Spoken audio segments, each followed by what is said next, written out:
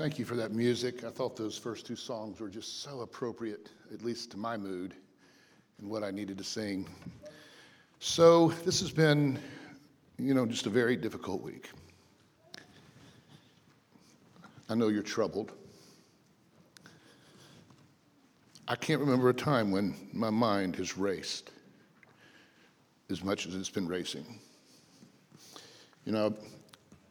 I found myself throughout the week after Wednesday just not able to go prepare my sermon, the sermon that was prepared. And some of it was because it was probably one of the more busy weeks I've had in a while.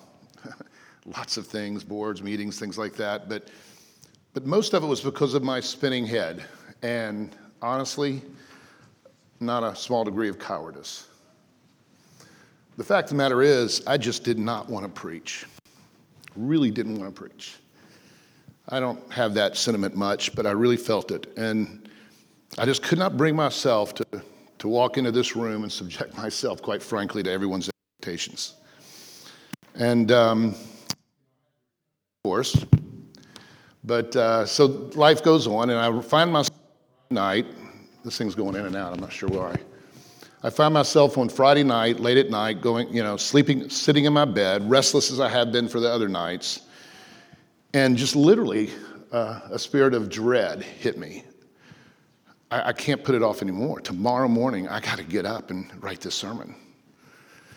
And I went to bed with that dread and woke up, and then something that came to me was something that had been just circulating in my head, as you'll hear, which brings me to this passage. And that's when I woke up at 4:30 on Saturday and said, okay, Lord, I submit. Thy will be done. And yep, I'm going to start all over again. And so that's where we are, and we need to pray because we need to hear, I think, from God. So let's pray.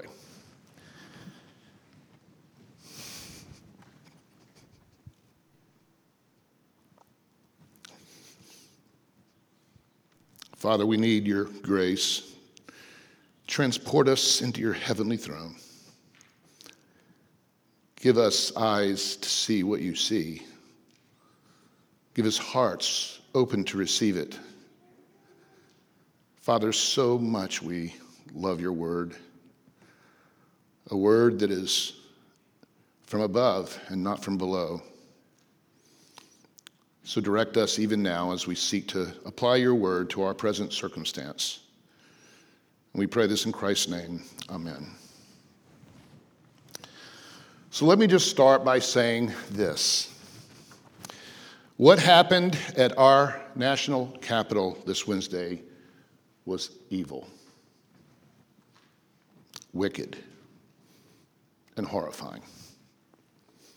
But of course, you already knew that if you have been absorbing the teaching of this church over the years. But before you let your mind race with reaction to what I'm about to say, would you hear me out? I've done my very best to tune out the surrounding noise, both from within myself, our church, and the noise of our church, and especially the culture at large. I have prayed to God over and over again.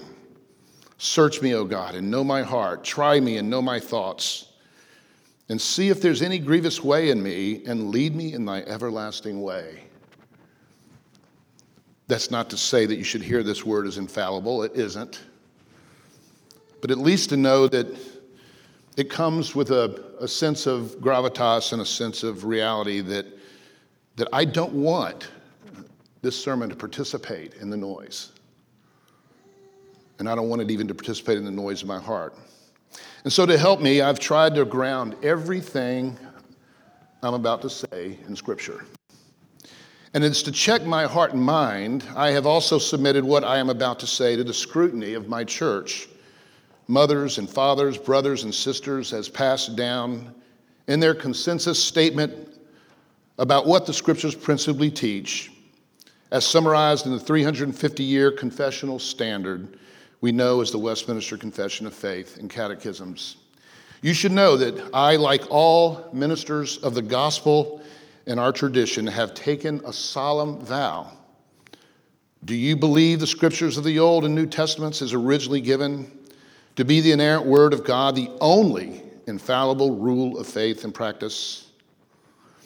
And do you sincerely receive and adopt the confession of faith and the catechisms of this church as contained in the system of doctrine, as containing the system of doctrine taught in the Holy Scriptures? And do you further promise that if any time you find yourself out of accord with any of the fundamentals of this system of doctrine, that you will, on your own initiative, make known to your presbytery the change which has taken place in your views since the assumption of this ordination vow? And with real solemnity, I did say yes to both. Often my vows have put me in tension, not only with the world's expectations of me, but honestly with you as well. Perhaps more often felt your expectations of me, not intentionally, of course. I don't mean that with any bad spirit. Really understand, just knowing the content. Why would you know the content, except that I have taught you, or we have taught you as pastors, both of the scripture and the confession of faith.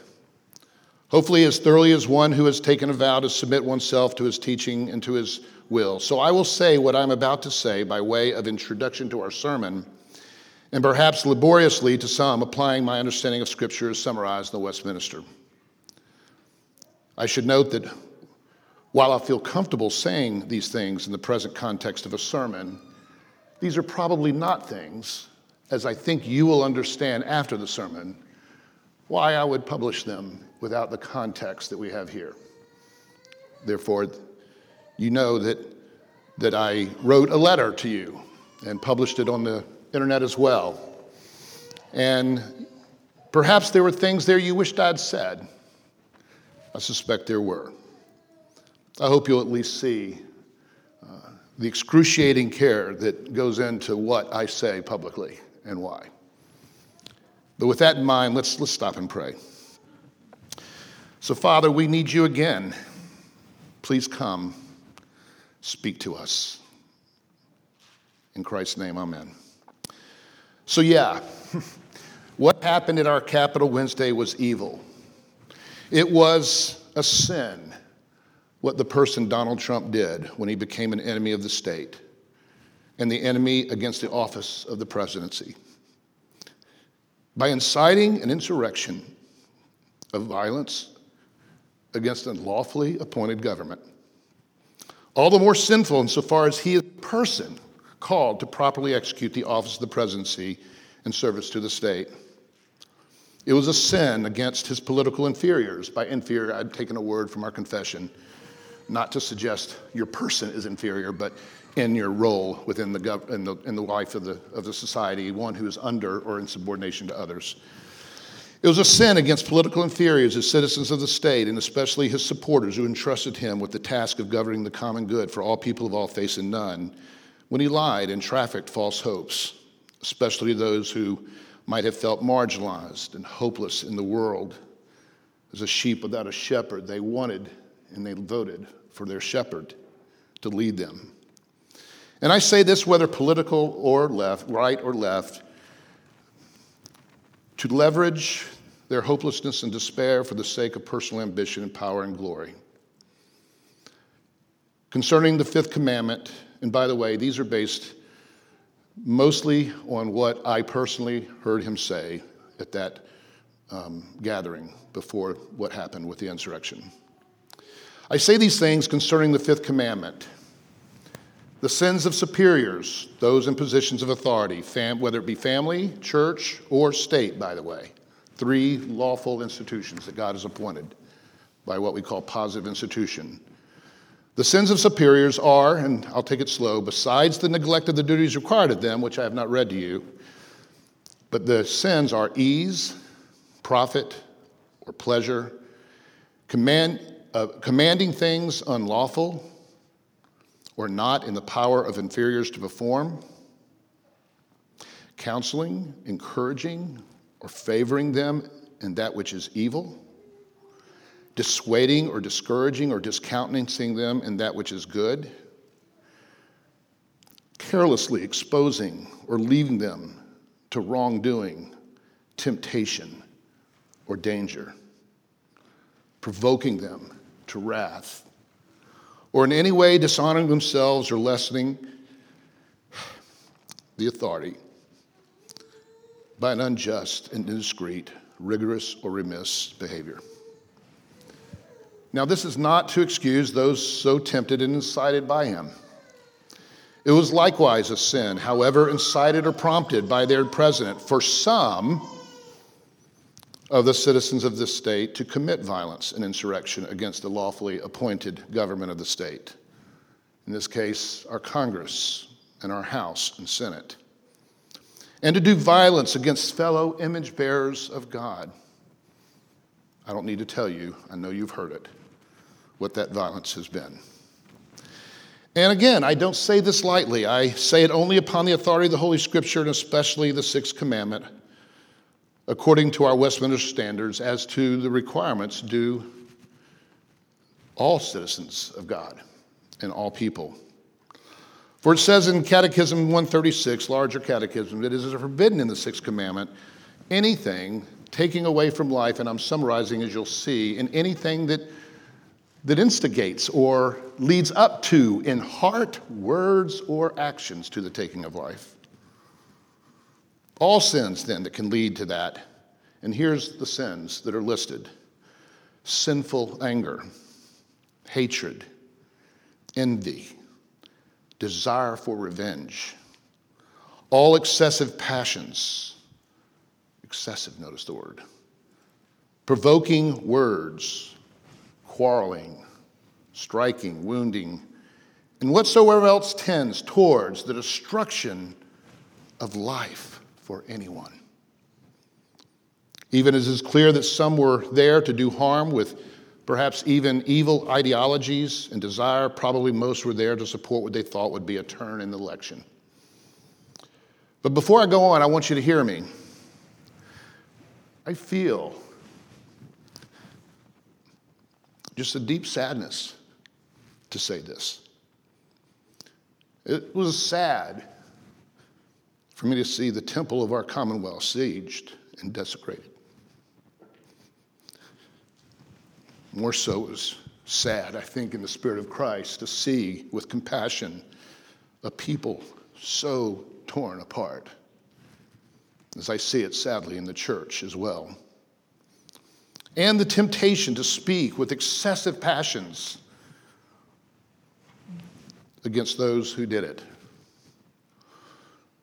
Again, when I heard his speech just prior to the insurrection, my mind began to race. I remember nervously getting up out of the chair in which I was sitting, nervously walking literally, almost mindlessly around the house, going to get a water, going to look outside, just trying to get rid of some nervous energy.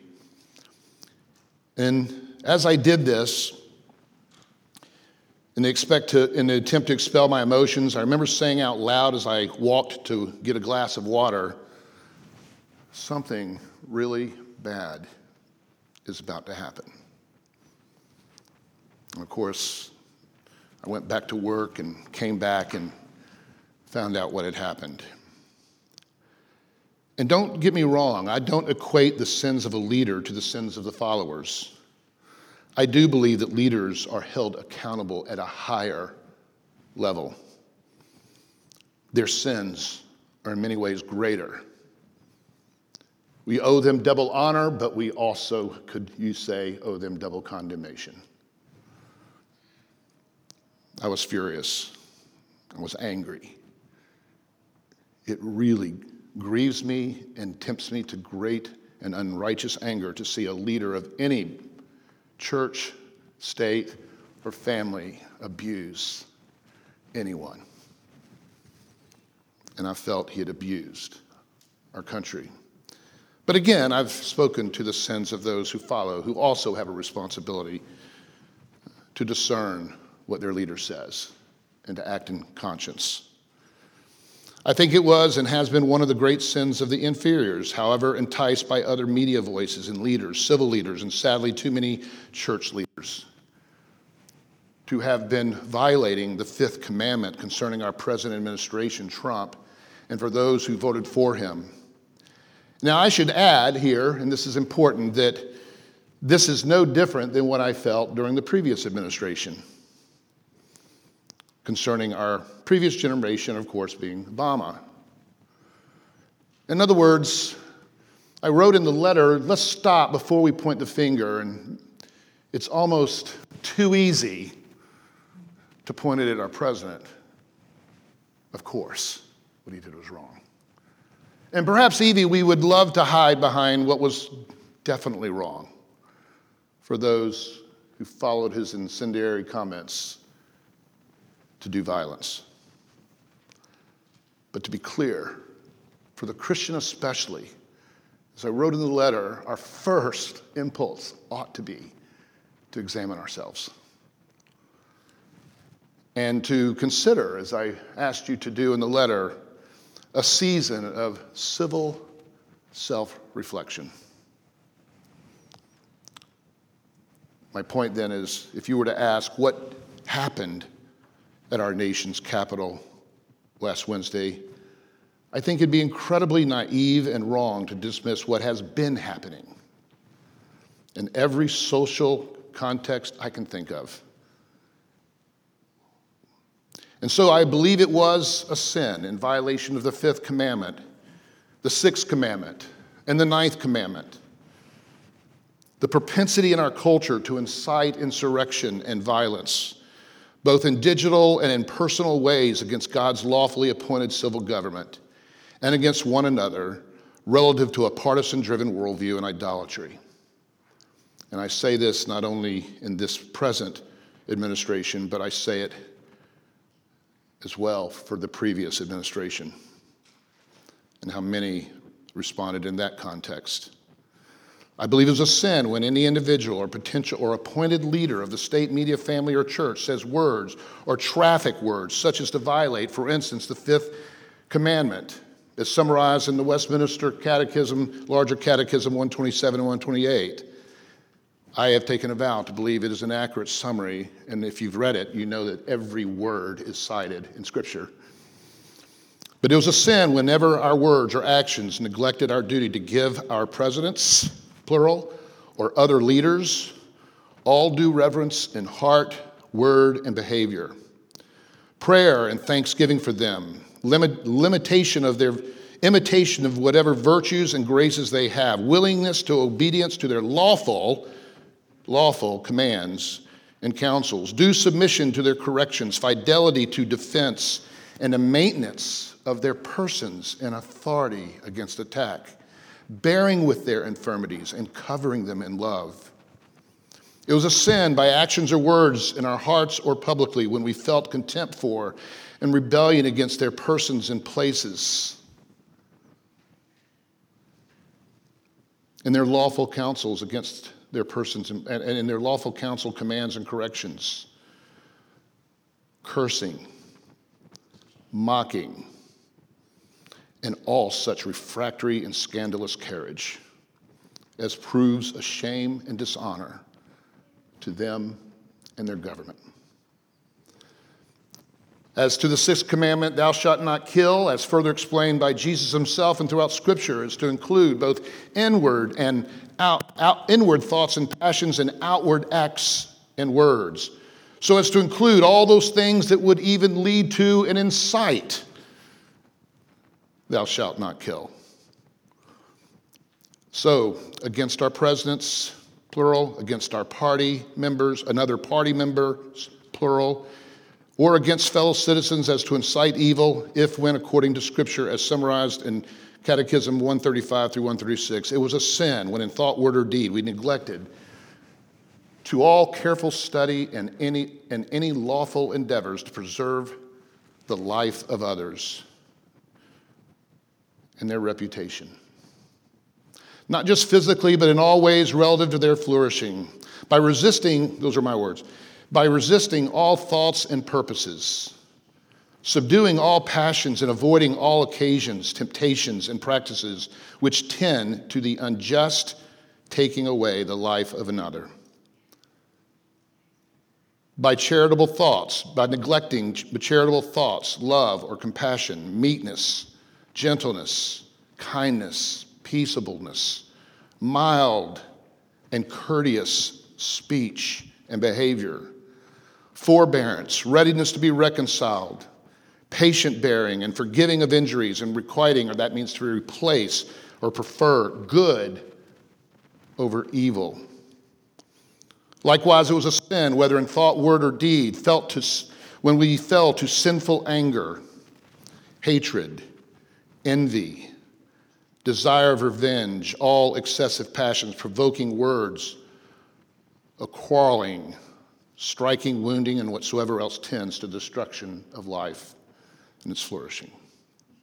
And finally, as related to the ninth commandment, thou shalt not bear false witness, it was and is a sin against the truth as pertaining to our presidents, other party members, or fellow citizens, such as to incite evil by neglecting to preserve, promote truth and the good name of our neighbor, as well as our own, appearing and standing for the truth and from the heart, sincerely, freely and clearly and fully speaking the truth and only the truth in matters of judgment and justice. And in all other things whatsoever, maintaining a charitable esteem for our neighbors, loving, desiring, and rejoicing their good name.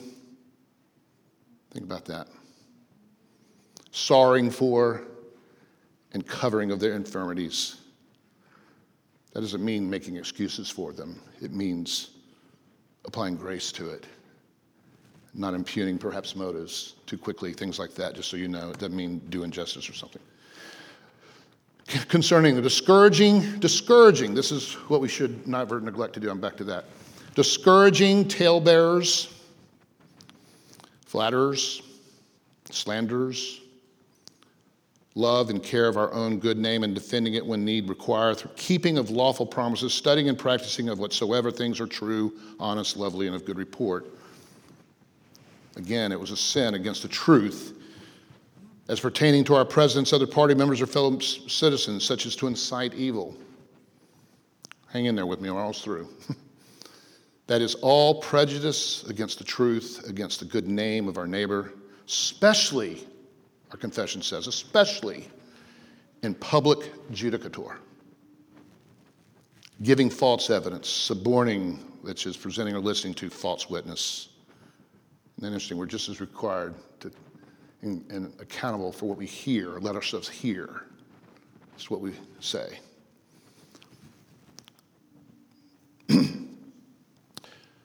Undue silence in a just cause, and holding our peace when iniquity calleth for either a reproof from ourselves or a complaint to others, but speaking the truth seasonably.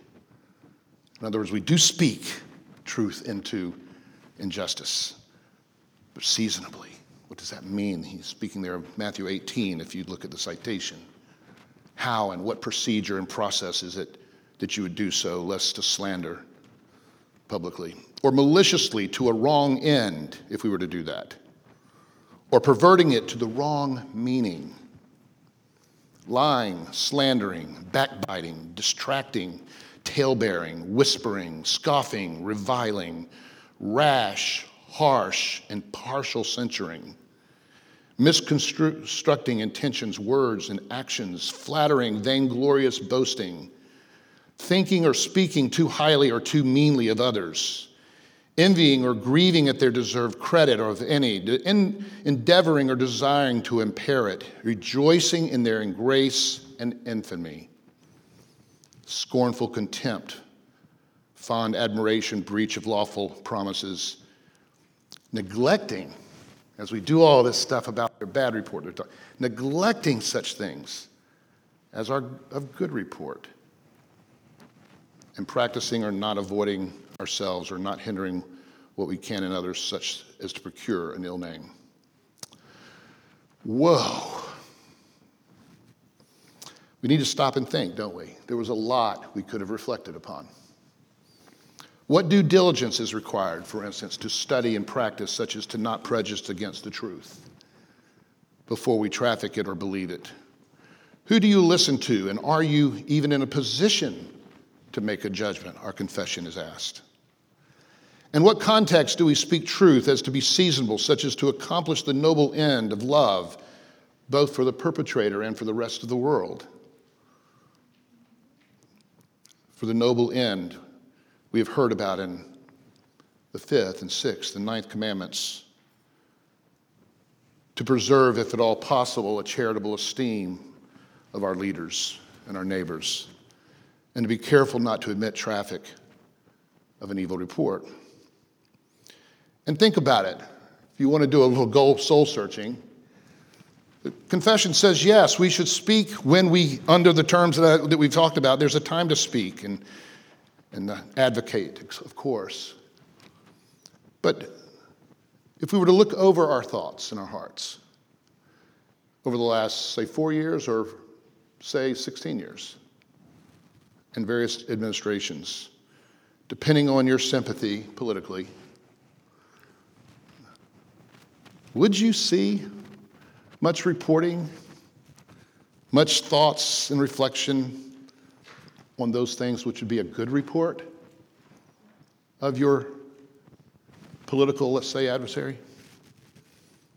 Or would your thoughts, if they were for everyone to see, or even perhaps those you have made known to see, would others find in them an eagerness to report good for those who God has appointed over us? How often were you a talebearer of their shortcomings, but not a talebearer, if you would, of their virtues? Did I and you, did we even have a state of mind caught in the passion of the political, may I say, idolatry of our world? Would you even have had a mind to see those good things in me? Now, this is where I need to say this very clearly. Everything we've said is in the context of the gospel of Jesus Christ, that sets us free to be honest because we no longer fear God's or godly people's condemnation and rejection. The scripture says all have sinned, every single one of us. No one is exempt from a thoughtful reflection of their own lives. The good news of the gospel is that real and unconditional love ought to define our thoughts, our words, our actions, even as to how we relate to one another's sin. Many of us have perhaps naively, even thoughtlessly, unintentionally maybe, but ultimately out of a depraved heart, we have participated in what I could describe as anti-love, in the anti-love culture that we seem to live in right now that has such a lust for vengeance and for shame of others. But here I'm trying to tell you, don't be afraid of God. No matter how you measure up to your own self-audit. Don't be afraid of God or of me or of your fellow Christian. We should all give grace to everyone, especially those who readily confess, admit of their faults and failures, praying God's grace to persevere in our becoming more godly as we become conduits of God's grace to one another, saying, I forgive you, because we know God forgave us, not because he asked it enough or how many are the way. To say I love you, not because you've earned it. You don't have to earn it. I don't have to earn yours. We love because God loved the world. Be imitators of Christ, says Paul. So yeah, my first impulse, well, impeach him. I need to confess of that. If he did violence, put him in jail. And it was thought not with righteous anger. And to be sure, this, well, may be the right thing to do, impeach or even maybe prosecute, I don't know. But what I do know, it's not my place. It's not my place to decide. It's not my primary goal either, as a Christian or even as a pastor, especially as an officer of the church. There are those who are under God's jurisdiction of civil authority that it is their place, and I will pray for them. And when opportunity, I will elect those that I think are of sound mind and of biblical as I can possibly find. Well, wasn't long after I had those thoughts, and they were thoughts that I had Wednesday, not long after all that I saw, where I truly, not audibly, heard the voice of God. And it really would not relinquish me all week. Vengeance is mine, saith the Lord. And so the voice set into motion a very somber season of self-reflection of myself, but also of us as your pastor, my communal self, we, the Church of Jesus Christ, and how we should respond. And that's when finally it dawned upon me that I need to change the sermon and preach on a passage that is incredibly applicable. Now, I've used a lot of time, and I'm glad I did, because we needed that, and I hope you'll go back and reflect on it. But let me somewhat briefly zip you through what this passage says. You can think in three parts. Is it wrong to desire vengeance?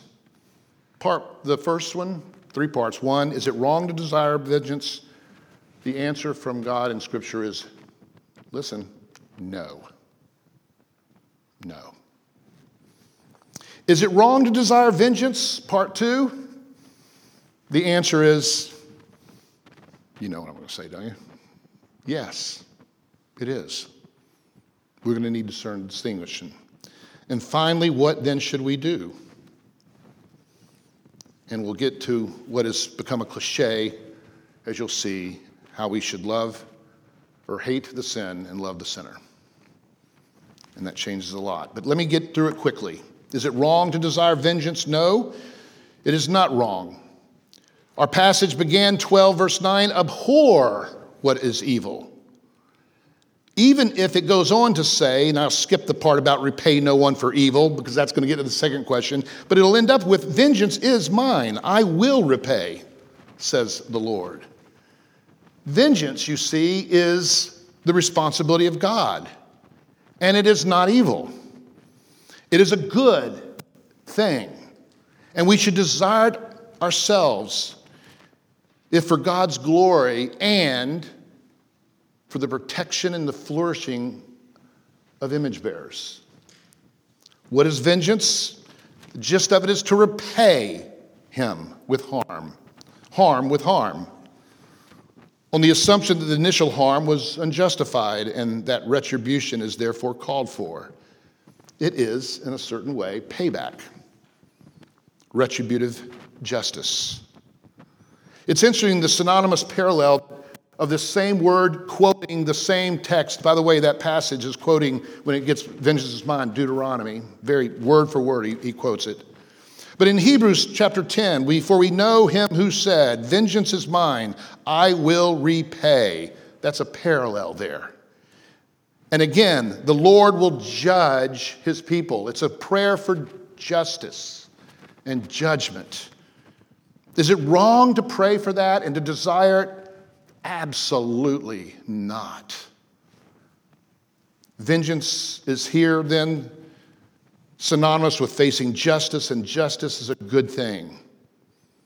We see it all through the imprecatory Psalms. Those are Psalms, as you saw at the beginning, those are Psalms that pray for vengeance. I read it, you heard it read, how weighty, he's talking about all the glorious knowledge of God being present in the world, not absent. That's the focus of 139, his omnipresence. He sees, he knows, he's with us wherever we go. And in that context of his omnipresence, he says, oh, that you will kill the wicked, O Lord, meaning to destroy, and that the bloodthirsty would depart from me. the world, the earth. Now he's praying, I think, as an officer of the Church of Jesus Christ. Come, Lord Jesus, ends Revelations, praying for the justice of God to finally put an end to evil and to curse it into this everlasting sea of fire. It's coming. It's real. I wonder if we really thought about what we are praying when we pray for justice. Would we still pray for it? Do you have room in your spirituality to really pray for justice, knowing what you're asking? Potentially? That God would, I love, in the Psalms, it doesn't put mince words. Kill off, destroy wickedness and the wicked. It's coming, with a vengeance. And the extreme language that is associated with vengeance is that ultimately all sins against neighbor are sins against God. Everything we've talked about, deserving of that. But the extreme perfection of God's glory is matched by the extreme purity of his justice. Thus, the description of an eternal hell for all sins, even if against our neighbor, is ultimately a sin against God, rejecting him and subordinating to him. So that's the first answer. Is vengeance or the desire for vengeance wrong? No, it can't be wrong. For God promises it. Is it wrong to desire vengeance? Yes, it really can be very wrong. It is evil to seek vengeance, you see, as we'll see, in justice in a way other than to, I had a word and it just lost me, to circumvent the justice of God. Let me say it again. It is wrong and even evil to do justice in a way that would circumvent the justice of God, which therefore is an expression of a distrust of God, and an expression of unbelief in itself.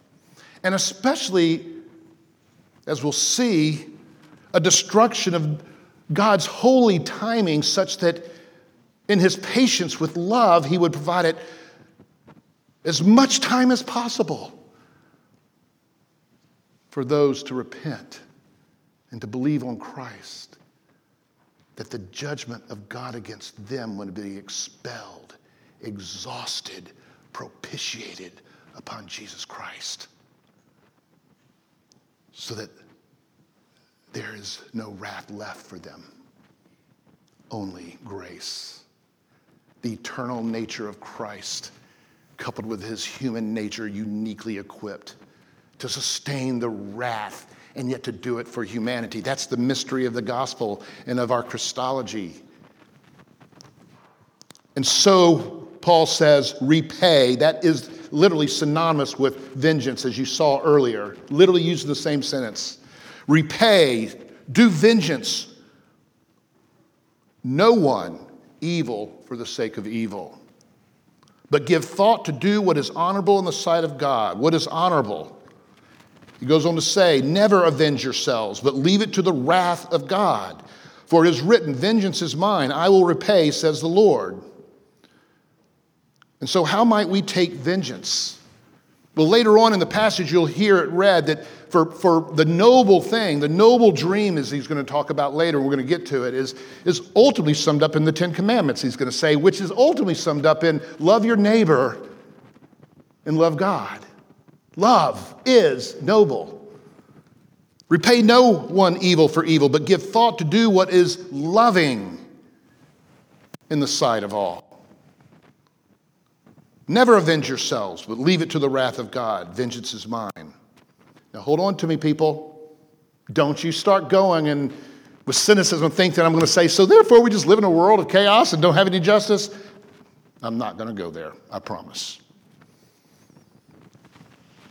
How might we take vengeance in this anti-love way? Well, I've already read them. sinful anger, hatred, envy, desire of revenge, all excessive passions, distractive cares, provoking words, oppression, quarreling, striking, wounding, whatsoever tends to the destruction of life of any. I've already read it. That's what starts happening when we take it upon ourselves. Vengeance. So it leaves you to say, well, but Lord, okay, I got it. You're telling me to wait for it, right? Well, yeah, ultimately we're told to wait for it. It's coming. And if you understood just how drastic it will be, you would pause before you paid for it against another individual. But you would pray. But it would be coupled, you see, with love. I'm getting ahead of myself.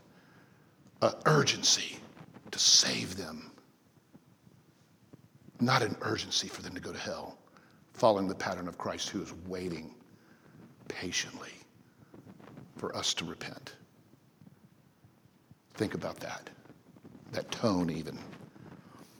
And so, what about justice now? Is God active in this world now to do justice? Yes, he is. And so this is exactly why the next item for Paul, after what we've just said, he goes directly for this. Let every person be subject to the governing authorities. For there is no authority except from God. That's why I said earlier, I have no place. I would be usurping God as by his mediatorial presence in, with, and through the civil authorities. And that's how I should posture myself. Clearly, in further explanation of vengeance is mine, saith the Lord, it is clarified that there is a proper way for vengeance and justice now as under God's authority. Paul will go on to add, and quote, and those that exist in this rulership or this rule of authority, and by the way, that's authority in the church, state, and family as related to their respective spheres, the spiritual gospel sphere, the church, the civil sphere of that common grace for all people of all faith and none, and of course the family, which has a bit of both. And I won't go into that. It's part of the evolution or the developmental nature of institutions in the Scripture. But what institution then is Paul talking about? Just to be clear, what institution is it that he's saying that's God's institution? Well, we get the answer, verse 4. He talks about this servant of God for your good, and then he says this: but if you do wrong, be afraid, for he does not bear the sword in vain, for he is a servant of God, an avenger, who carries out God's wrath on the wrongdoing. Pray for vengeance against evil. And pray for our civil authorities and the whole system that serves that, our lawyers and our judges and all of that's going on there. But clearly it's not the church to transgress our sphere of the gospel of Jesus Christ and to make such pronouncements. Clearly, listen to this. For concerning this power of the sword, and that is not a tool of justice given to the church of Jesus Christ, well, it begins pretty clearly, I think, with John 18. Simon Peter having a sword. That's really interesting that he was packing, if you will, a sword. But he drew and struck the high priest's servant, and he cut off his ear. And so Jesus said to Peter, put your sword into its sheath. Shall I not drink the cup that the Father has given me? Later he's going to say, this kingdom that I'm building, Peter, it's not of this world. It's not of the same instruments or tools or power. There's an outward and compulsory power of the state, but that is not the power of the church. I could fence this table and tell you who should not come and who should come, but never once would I lay a finger on you if you wanted to come anyway, if that's an illustration of what I mean. Rather, the sword of the church, as we know clearly in Scripture, the sword of the Holy Spirit given through the Word of God. It's a sword of moral influence and power. It's a greater power. It's a much greater power than the state. Because if the power of the state can at best compulse outward behavior, the power of the church is to transform the person. Alex de Tocqueville came to this state in the 19th century, a great social historian, and he says, wow, the highest politician of the land is the church. For being separated, I'm paraphrasing, from the state, they now have the power of the heart. God forbid we give that up, church. God forbid that our passions could even be close to as much for that outward compulsory power versus that inward transformative power that has the power not only to, in a compulsory way, stop you, but has the power to change your heart that you might do whatever it is to do in love and in desire, cheerfully even. Such a great power, this Holy Spirit, acting through the word that is our sword. So Ephesians, when he talks about spiritual warfare, and he says, you're in a battle, Christian. You are in a battle. You are in this world, but you're not of this world. That means you have a different kind of power than the world does. Don't lose it. And how does he say it? He gives you this metaphorical vision of what a soldier would have looked like who would fight back in that day. And he comes to this idea of the helmet that you would wear. You know, a soldier's helmet. Interestingly enough, he says it this way. So, Christian, if you want to fight justice, if you want to fight and see vengeance, but to see it in the light of the gospel of Jesus Christ, then take up the helmet of salvation and the sword of the Spirit, which is the word of God.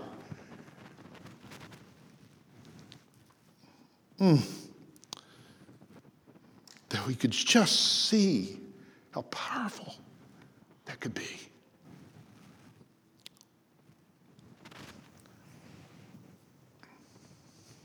So the Christian, unless he or she is acting on behalf of the state, is authorized by the state under God's positive institution, it really can't be that we would take upon ourselves to execute vengeance in this world.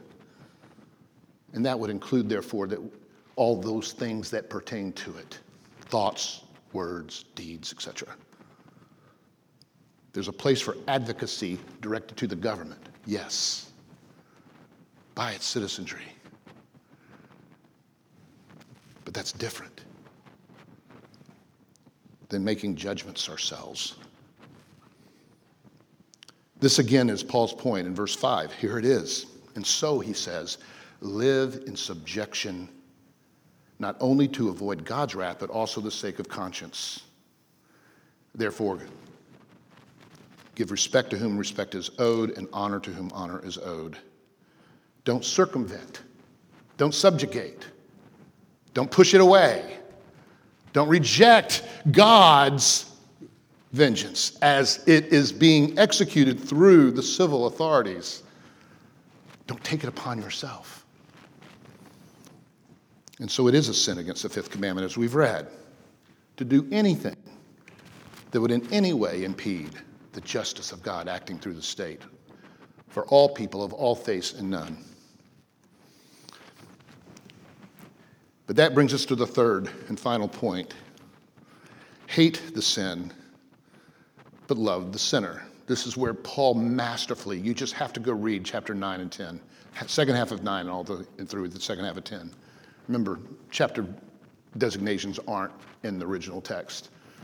And I think whoever initiated that text, that separation, made a big mistake, but it's there. And if you read the Greek, you wouldn't see it.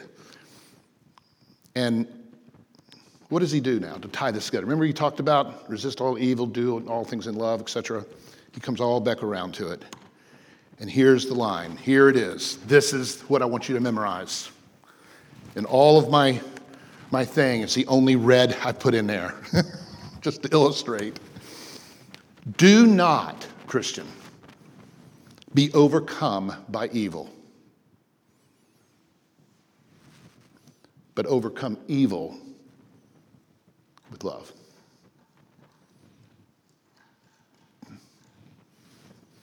This has got to be the Word of God. It's just got to be. To transcend all the noise and to say something like that. This is so profound. So, for instance, in 12:9, he began the argument, you remember, let love be genuine. Abhor what is evil. But what did he say? Let love be genuine. That's not to say we don't abhor evil, but let love be genuine. Hold fast to what is good, good being synonymous with love. Love one another with brotherly affection. Even if the evil is done against you, he goes on to say, verse 14, bless those who persecute you, and bless and do not curse them. Did you hear that? Love one another. Let love be genuine. Even if it's against you, this injustice has been done. You bless, seek to be blessing to them and do not curse them. The story that I've read that to me is the most powerful instances that I've ever read is the story of John Perkins and the way his whole life has lived that. You can go back and look at it. He's a great man in the civil rights era who was persecuted and abused like no one I've ever known, and how he found the grace of God to overcome evil with love. So Paul goes on. He doubles down, lest we would not hear it. He says, verse 17, repay no one evil for evil. No one. See, we don't do that. He just said God does it. We don't do that. Repay, vengeance, same word, or same two synonymous words, used in same verses together in that way. Repay no one evil for evil, but give thought to do what is honorable, which is, we note, love in the sight of all. And again, he reiterates it. Beloved, never avenge yourselves, but leave it to the wrath of God, for it is written, and there we have it, vengeance is mine, I will repay. To the contrary, Paul says, quoting, if your enemy is hungry, feed him. If he is thirsty, give him something to drink. Luke 6 says, I say to you who hear, love your enemies and do good to those who hate you. You know, one of the greatest and most courageous things maybe that you can do is when you speak to a persecuted community, a community that has every rightful claim to be the recipient of injustice, as a pastor, to preach to them, love your enemy. Don't you think that would be the most hard thing in the world to do? It's one of my favorite sermons ever preached in the whole world by Martin Luther King Jr. in Atlanta, Georgia. It's titled The Splinter and Plunge. And he says this to Christians who are prone to condemn and judge their enemies. And he reads this passage, judge not that you be judged. I won't read the whole thing. And right here, what was I expecting when I heard it? What was I expecting? I was expecting that he, in the context of his Ebenezer Church there in Atlanta, a place I've been, a place I've seen, a place I've ridden my bike by, I know that place well. And I expect that he was speaking to the world. Speaking to the world. Yeah, what would you expect? A condemnation, understandably, of the white majority and the many ways that we have judged our black brothers, and we have, for the problems rather than to judge ourselves. Certainly that would have been warranted. But no. He didn't proceed to justify the condemnation of the white majority as he could have. He didn't, for instance, talk about a regard for how, with some exceptions, no other ethnicity was forced to come here than the black ethnicity. He called the blacks African American, and how this sets into motion all sorts of systemic issues. He didn't go on to speak about the evils of slavery led to great wealth for one race while resulting in a great poverty for the other race and capital assets. All true things, of course. No, he had no regard for the Jim Crow laws that annulled whatever Reconstruction, Restoration, Reparation had been originally promised after the war. He had no regard for how the welfare state impeded the African Americans' ability to live self-sufficiently. He had no regard for how this white race judges the black race from their own perspective, informed by their own history, context, etc. All of which he did when he spoke to a class at Stanford University of predominantly white people. Man, he got my loyalty. Because he, like every good pastor, doesn't just say what pleases the crowd. He said to his church one thing, and he said to another assembly another thing, all proper applications to love your enemy. And so in the context of applying this passage to his African-American congregation in Atlanta in 1949, after speaking to the judgmental and censorious attitude in his congregation as related to Russia and with reference to the problem of discrimination in America, what would he say? These are his words. Negroes, see the splinters in the white man's eye, but don't fail to see the planks in your own. That is so humbling to me. So courageous. No one knows how courageous someone who has sat in this pulpit.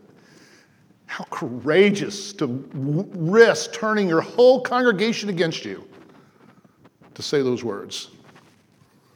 That's why he was the man he was. That's why God used him. I'm so humbled by him and his courage and his vision. You know King's not equivocating on justice. Come on. You know that he was active in advocating for it in the world, of course. But there's a kingdom not of this world whose great gift to the world is to transcend this world with a power greater than any power you could possibly know. A power to transform. You know, I'm going to quote our newly elected president, I guess you call him a president-elect. I thought it was brilliant. Quoted him twice, by the way. But he said something the other day, just, I don't know if it was a nice spin, whatever, but it's so true, and it's so inspiring. He said, good leaders inspire, bad leaders incite. Good leaders inspire. That is, encourage love, encourage justice, encourage the well-being of the world, inspire to transform a person. Bad leaders incite to all sorts of immoderate passions and strident activities. And so Paul writes right after this, let love be given, down in chapter 13, verse 9. He says, why am I saying this? For the commandments are summed up in the word, you shall love your neighbors yourself. Love does no wrong to a neighbor. Therefore, love is the fulfilling of the whole law. What went wrong? What went wrong? Well, if you haven't at least seen, I think, I hope, I pray, an approximation of what God might say to us in Romans 9 and 10. If you've seen it, what went wrong has been going wrong for a long time and escalating. What went wrong is we, the church, failed too many times by getting into the fray of vengeance seeking. And too many times, we have too, personally. We're all guilty. I am. I suspect you are too. And so we come to this table, and what do you see? What do you see? You see justice. And you see love triumphing over justice. Praise be to God, his glory. You see justice, the wrath of God upon humanity in Christ. And you see love. For in Christ, that wrath on this eternal person representing all has been exhausted. So that by grace through faith in him alone, you are no longer to fear God's wrath. And therefore, you are transformed by his love and called to go out in all the world and make disciples of Christ. That is the greatest mission we could possibly be on. And we should say nothing and do nothing that would in any way compromise that mission. For it's the only mission that will be eternally reality.